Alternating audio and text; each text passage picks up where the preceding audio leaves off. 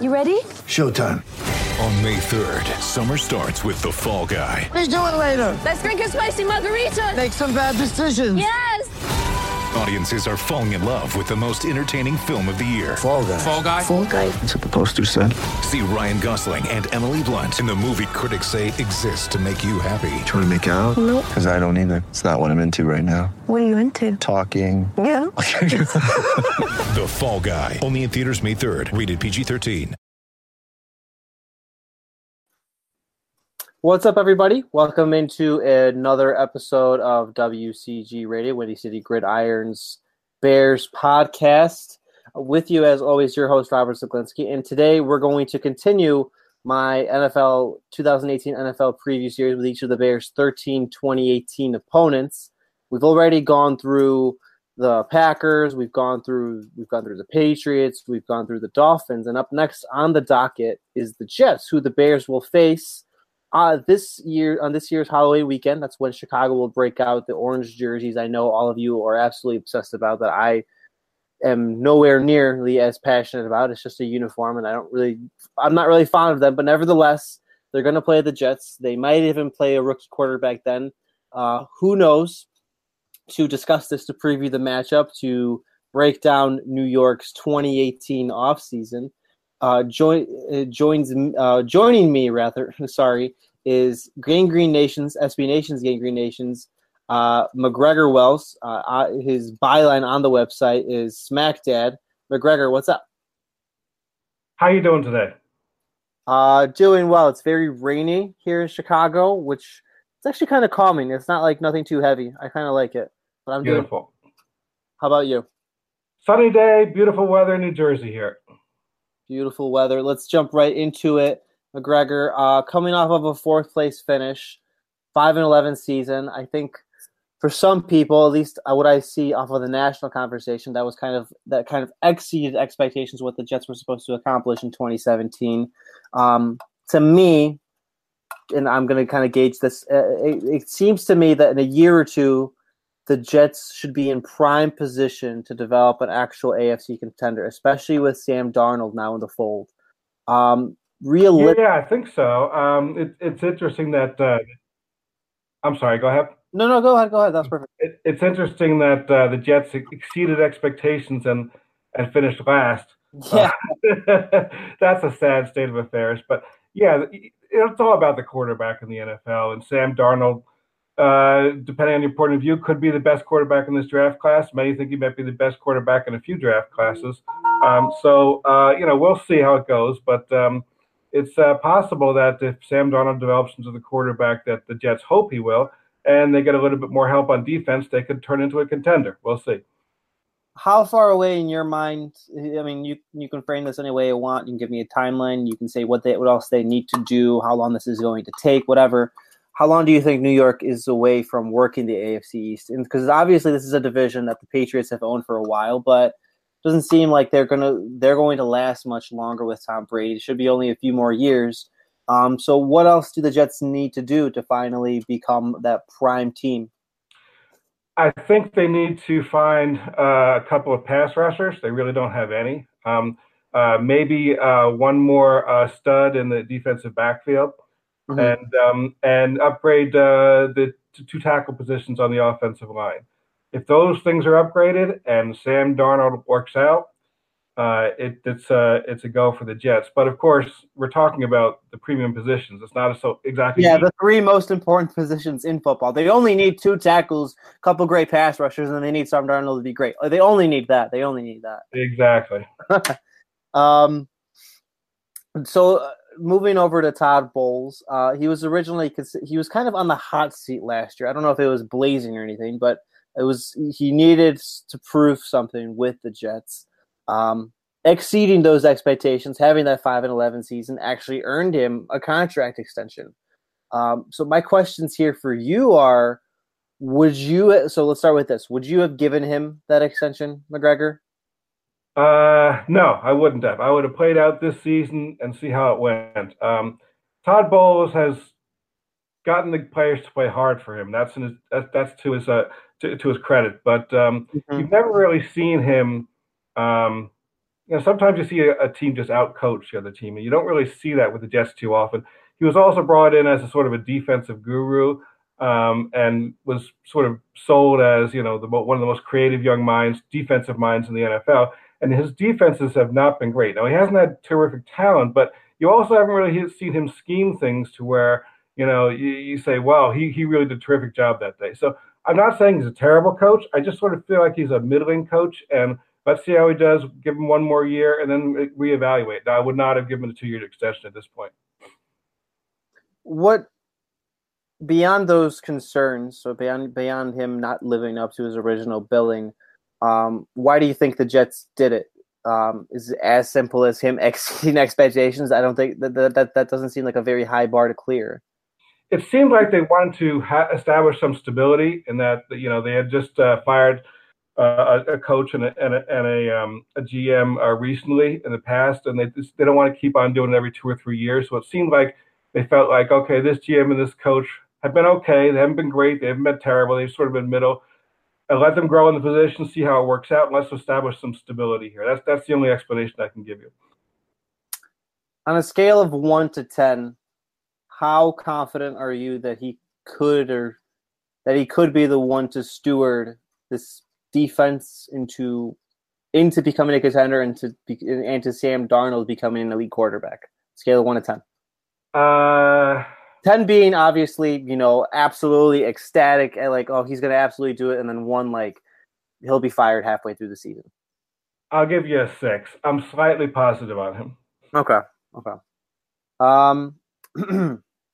Moving over, I've seen a lot of murmurs about Teddy Bridgewater being the talk of minicamp for as much as, and McGregor, it's kind of ridiculous. It's minicamp season. People are looking for a story. Like, no one's playing in pads. You can't. I don't see how anyone could properly evaluate anybody, even skill positions. This isn't exactly the most high intensive football. But it's reportedly, I've seen that he's been playing well.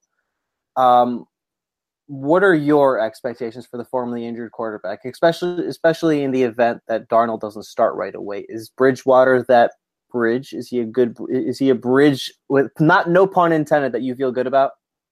If his knee is healthy, he's the best quarterback on the team right now. But we'll see if his knee is healthy. He's he had a pretty promising start to his career. Nothing, earth-shattering. He wasn't all pro or anything, but for a rookie and a second-year player, he actually did pretty well. They didn't give him a lot of chances in the red zone, so you don't see high touchdown numbers from him in his first 2 years. But with what they gave him, I thought he was a pretty good quarterback. And so, if he's back to what he used to be, I think he's probably the best quarterback on the roster and a perfect bridge for Sam Darnold. But that knee still has to. We'll see how it holds up when he gets hit. How much stock do you put? Because I kind of just ripped it. How much stock do you personally put into any of these mini camp reports? Like, are you quietly getting excited, or like, oh wow, or are you just like, oh wow, great story, doesn't really mean anything? I'm sorry. Could you rephrase the question? I didn't get that all. So how much stock, like I just mentioned, I kind of ripped it. How much stock do you put into the reports? Is this something that you get excited about when you hear someone like Bridgewater playing well, or no? Are you taking everything with a grain of salt? Well, the Jets had 10 OTA practices, and the reporters saw 3 of them. So you're talking about reports of 3 OTAs. I mean, how much stock can you put in that? Let's put it this way. If you had a regular season schedule and you had 3 practices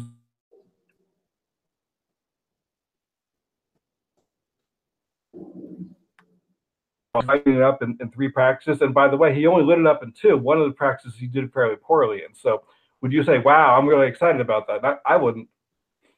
Okay. As far as Sam Darnold, so he's the future, right? He's obviously going to take over eventually. Do you start him day one? Why or why not? Well, I think it depends on whether you think he's ready or not. I'd like to start him day one. I think the Jets would like to start him day one. Generally speaking, guys who are drafted as high as Darnold was drafted get to start very early. But Darnold is a very young quarterback with not a whole lot of experience, and he did get comfortable getting him in there. But yeah, I think everyone wants him to start day one. I just don't know if they think he's going to be ready for day one. Do you think Jets are currently equipped to actually build around him? Because I'll be honest, I mean, I'm looking at the roster, trying to build up this preview, trying to build up some topics to discuss with you, and I'm looking at the receiving options the Jets currently have, and I tugged my collar more than a few times because this currently looks like one of the worse off receiving cores in the league in terms of, and it's not exactly an area for a young quarterback to particularly thrive. Well, the Jets receiving core has been much maligned. I don't know if that's very accurate. The Jets have a guy who's had 1,000 yards in the last 2 years, a guy who's had 900 yards in the last 2 years, and two guys that have had 800 yards in the last 2 years. Who are these names? Just the NFL has that. There's no team in the NFL has that coverage. But who are these names? The NFL has had. I'm sorry. Terrell Pryor is the 1,000-yard receiver. Robbie Anderson's 900-yard receiver. Quincy Enunwa and Jeremy Kearse are the 800-yard receivers. Mm-hmm. And no team in the NFL has that. No team in the NFL has had four of those guys in the last 5 years. So, it's true that the Jets don't have that stud, that Julio Jones, that Antonio Brown, whatever, but they have a very deep core of four deep of receivers that are at a minimum wide receiver twos in the NFL. And at least Enunwa, Robbie Anderson have wide receiver one capabilities if things go right. They're young, they're developing, and I think they're very talented. So I disagree with the fact the opinion that a lot of people have that the Jets wide receiver core is somehow deficient. I think the wide receiver core is actually one of the strengths of the team.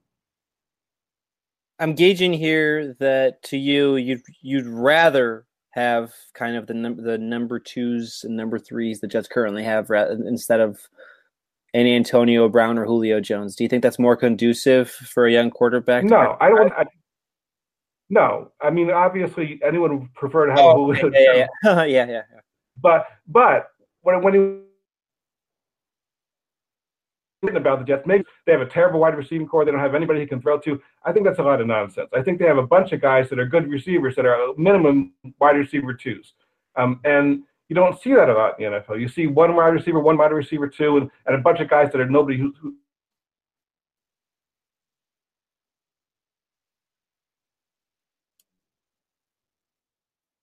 except for Jones or Antonio Brown, but I don't think it's terrible. I think it's actually pretty good.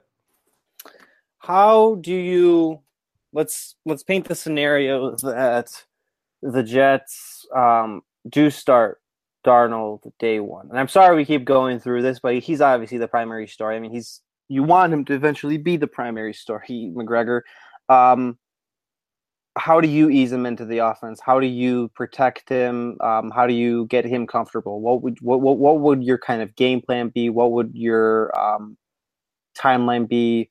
How do you get him ready and comfortable in the league while he's kind of like getting that baptism by fire? I think you have to simplify the offense for him a little bit. I think you have to start out with the things he's most comfortable with, things that are similar to the things he did at USC, and then bring him along slowly with more and more of the NFL playbook. And in this respect, I think he's going to be at a bit of a disadvantage in that the Jets are planning on a West Coast offense and a lot of play action passing, a lot of under the center work, and he really hasn't done any of that before. So I think he's under a little bit of eight ball, and they're going to have to bring him along a little slowly if they're going to have to, if they decide to start him day one. Hopefully they can have a strong running game where they don't set him up to a lot of third longs. But I think it's going to take a few weeks. Acclimated, depending on your defense for a little bit, maybe keep in some extra blockers and bring the passing game along slowly. Start him off with things he's comfortable with. I know this is a totally responsible thing to ask in June. What would you gauge being the win difference between Bridgewater and Darnold? So if Bridgewater ends up getting majority of the starts, how many games do the Jets what's the Jets' record? And then if Darnold ends up getting a majority of the starts, what's the Jets' record? Well, I think the abilities here, the possibility the Jets trade Bridgewater and McCown start the season. That's the number one. So we'll go through three different possibilities. If McCown gets the majority of starts, that would be in the beginning of the season. The Jets' schedule is actually pretty easy in the beginning of the season. And then if you switch to Darnold, you probably get something like 5 or 6. 5-6 wins, okay.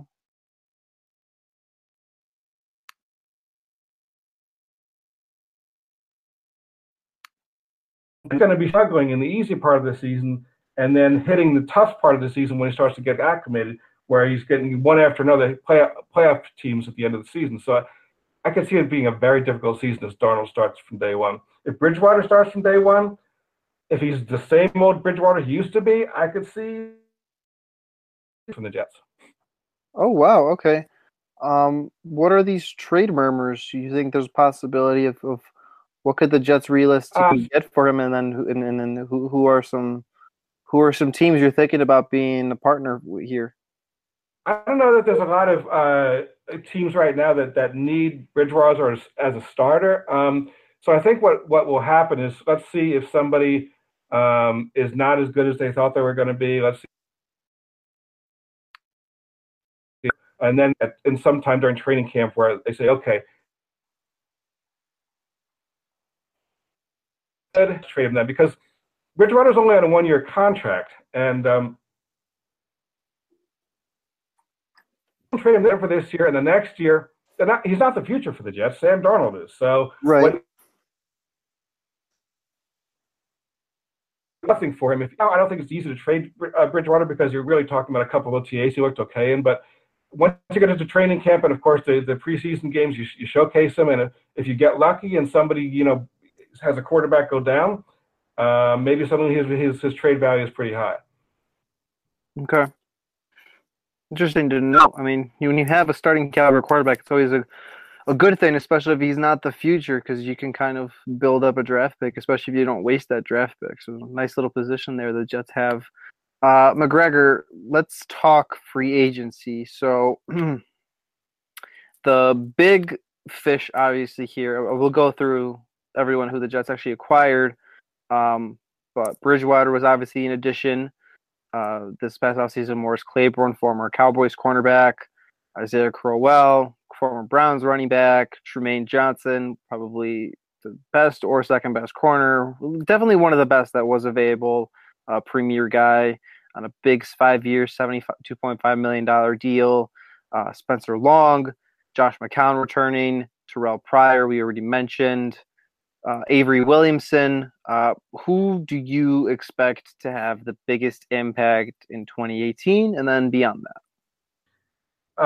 Well, it depends on if Teddy Bridgewater is the starting quarterback. The quarterback. It always comes back to that. Yeah. If he's the starting quarterback always has the biggest impact. So let's take the quarterback out of the equation. I think Trumaine Johnson is going to have the biggest impact because he's going to move Morris Claiborne off to the second cornerback position.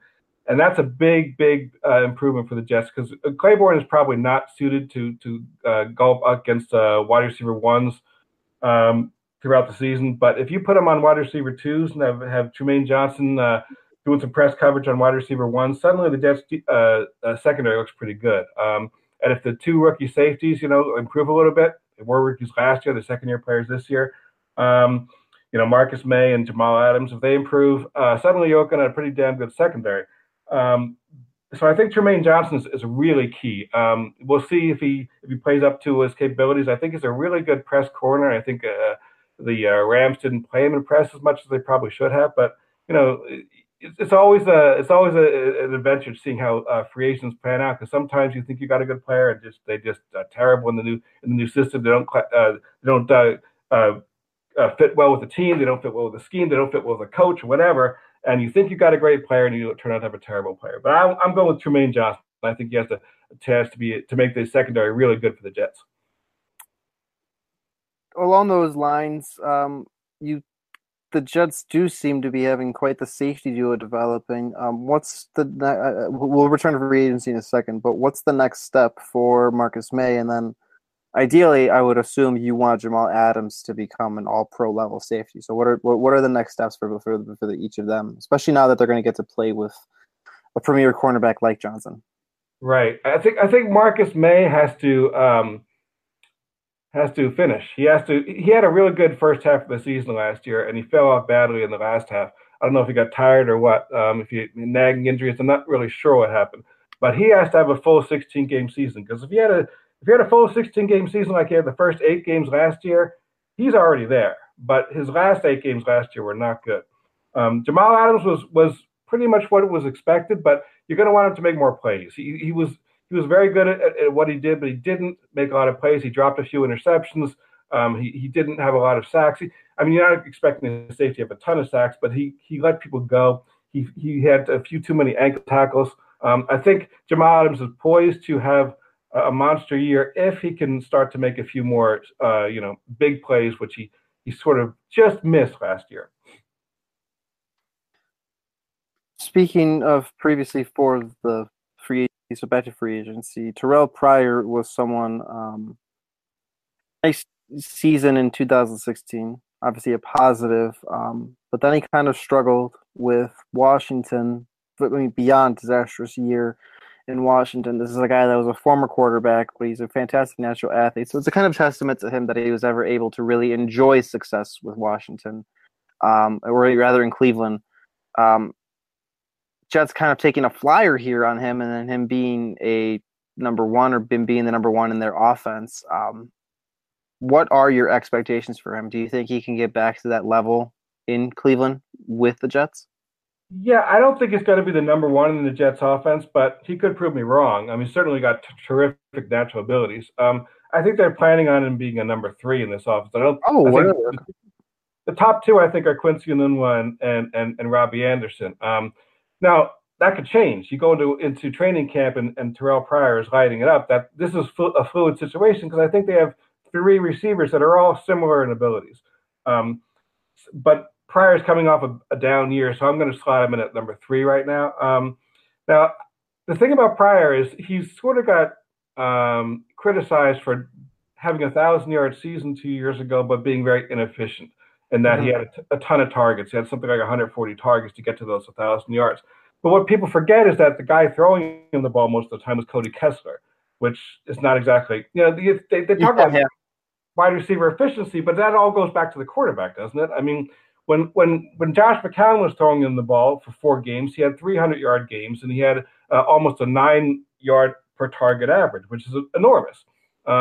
Basically, he was an all-pro receiver with the 4 games McCown was throwing him the ball, and he was an okay receiver the rest of the year. Now, this year, is McCown going to throw him the ball? Is Bridgewater going to throw him the ball? I don't know, but certainly somebody better than Cody Kessler should be throwing the ball. So if his ankle is okay, then I think he's could definitely get back to being a monster receiver. It's a possibility. I'm not saying it's anything etched in stone. He could wash out too. He's apparently had personality problems in both his previous stops, so it may be that he doesn't play well with others. I don't know. Yeah, I think he's got the ability to be a number 1. We'll see if he puts it all together. The best descriptor here is cautiously optimistic, I'm assuming. Yes. Cautiously optimistic. Okay. Let's jump over to the draft, McGregor.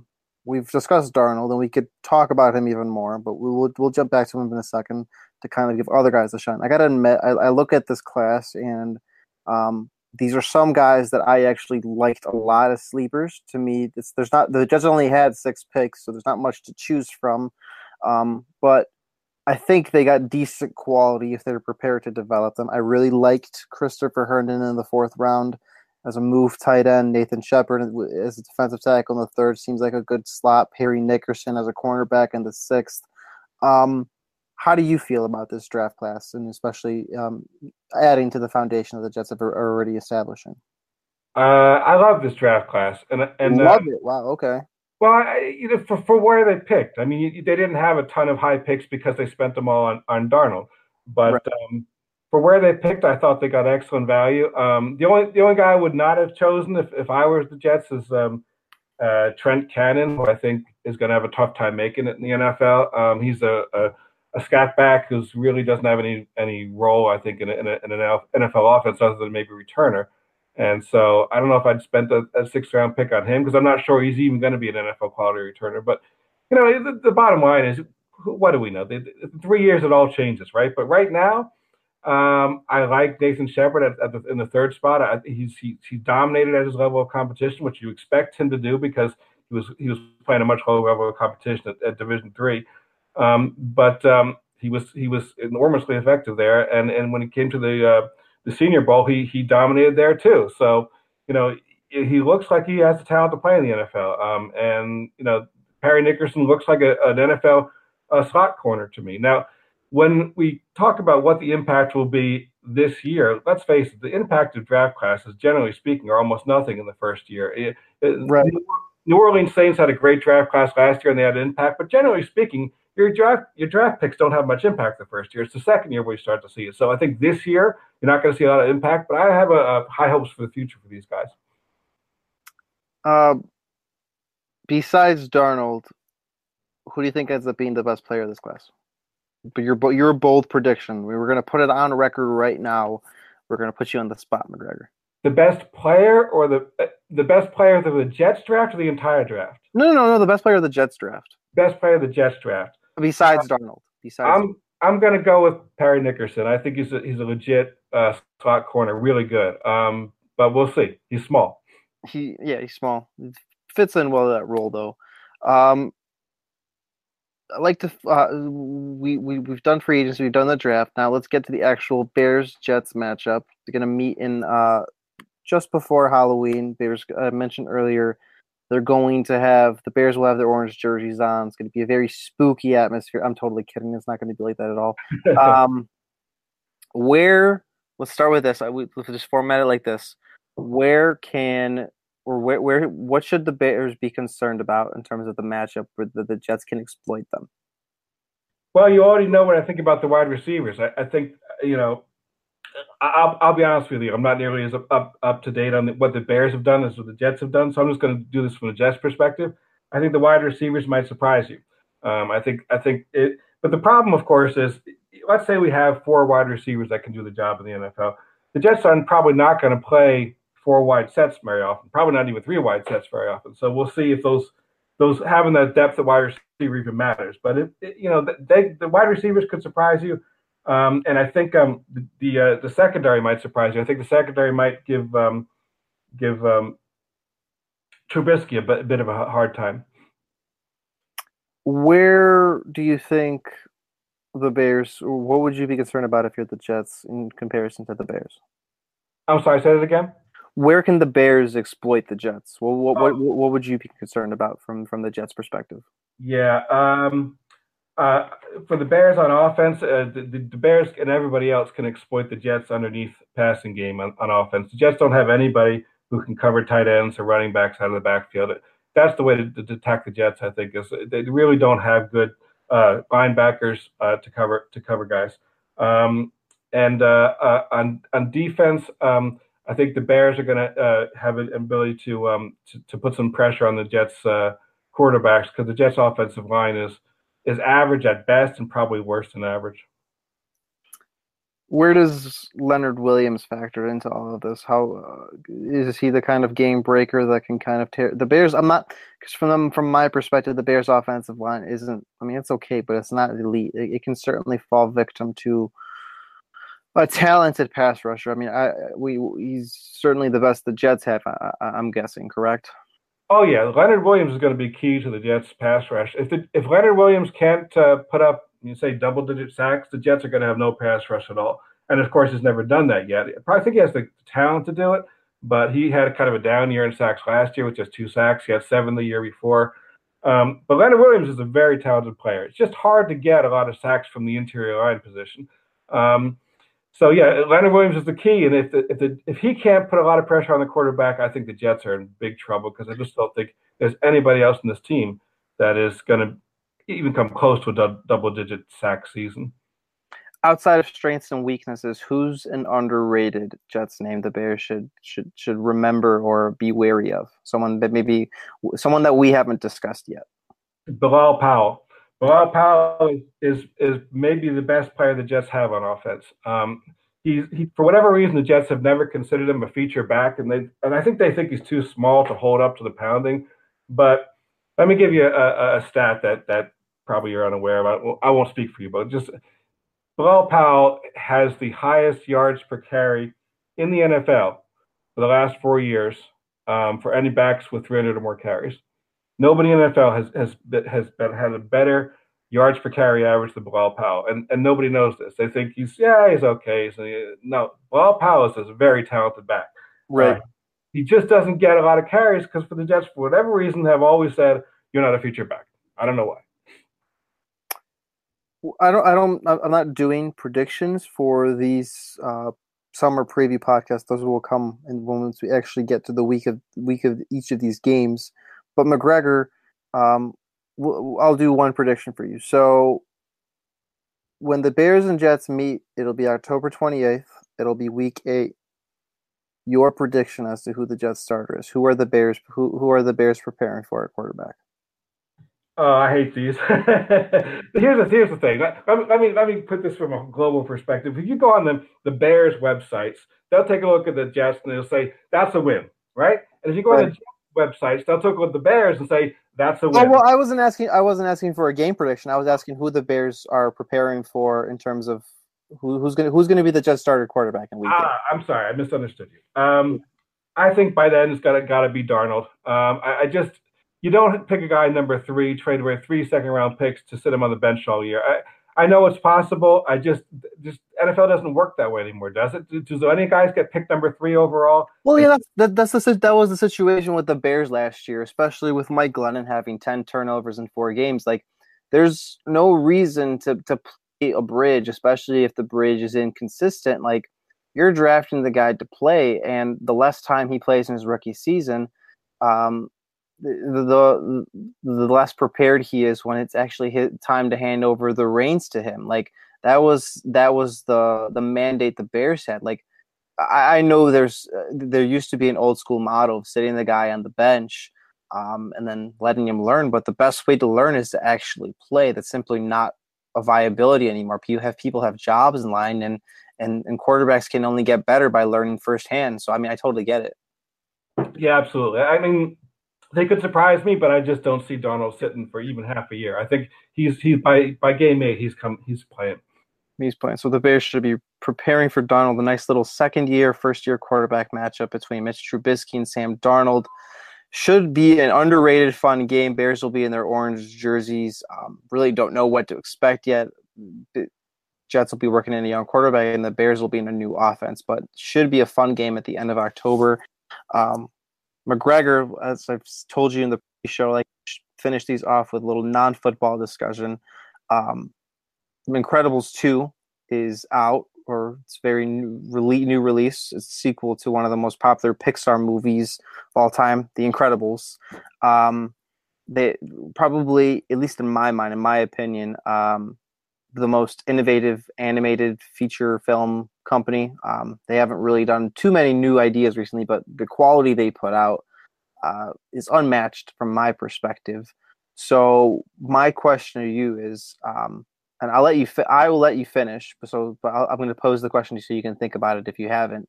What is your favorite Pixar movie and why?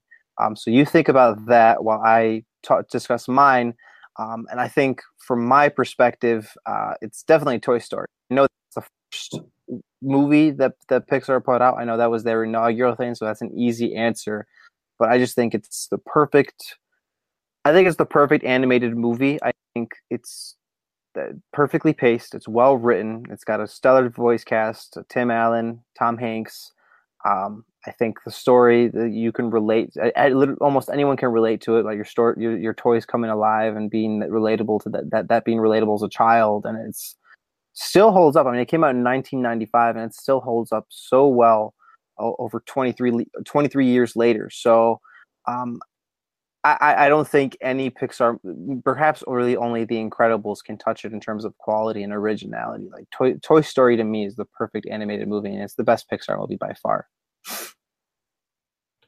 I think Toy Story was a great movie. I'm going to go with The Incredibles. The Incredibles did things that that I hadn't seen before in an animated movie, and I just love the sort of the message that they said that if everybody is special, then nobody is special. And I thought that was really sort of an interesting take on the superheroes and how maybe we need superheroes in the world, maybe we don't. But if everybody is, when you tell everybody, yeah, you're so great, you're so special, like somehow, this whole self-esteem movement and that took off 20 years ago, whatever. Everything they do is they go to the bathroom. It's like, wow, wasn't that terrific? Not everything is terrific. Some things are just okay. Right. And Incredibles, I thought, had an interesting message where it's like, no, not everything's special, not everything's super, not everything's incredible, but the Incredibles were, and I really enjoyed that movie.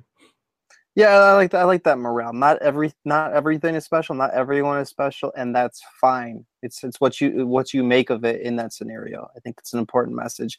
I think each of Pixar movies, and we're not going to get into it, obviously, we're not going to do a 40-minute Pixar podcast, but I think the best thing that Pixar does, they always know how to tell a story and know how to convey something important about some kind of like real life social issue in a fun way, in a fun, funny, and entertaining way. I mean, The Incredibles is an example of that. Toy Story is an example of that with your childhood. I haven't seen Incredibles 2 yet, but I imagine it's a similar story and a nice evolution from the sequel 14 years ago now. I mean, I can't believe it took that long, but I'm pretty excited about it. Really good choices. That's probably my number 2. I appreciate that opinion, McGregor. That is, my son is now 14 years old, and he's actually begging me to take him to The Incredibles. I was so surprised. When you're 14, you don't want to go to these things anymore. But he loved it so much, he wants to go to The Incredibles too, which it'll be fun. Yeah, I think, and pun intended, he thinks it's incredible, right? McGregor, I appreciate you coming on. I appreciate you offering the Jets perspective. Really nice talking to you. Hopefully, maybe I'm speaking too far in advance, but we can do this once the actual game comes along and we have a little more information to work off of away from the offseason. We have more concrete football stuff to discuss. Would be fun. Yeah, I'd love to do that. Thanks a lot. And good luck to your Bears this year. Yeah, good luck to yours too. Good luck to your Jets. Hoping I'm someone that I'm a known Patriots hater, so hopefully, they at least get one over New England, maybe surprise some people. So 100. Known Patriots hater, we're fast friends. Yeah, definitely. He is McGregor Wells. He is a managing editor for SB Nation's Gang Green Nation.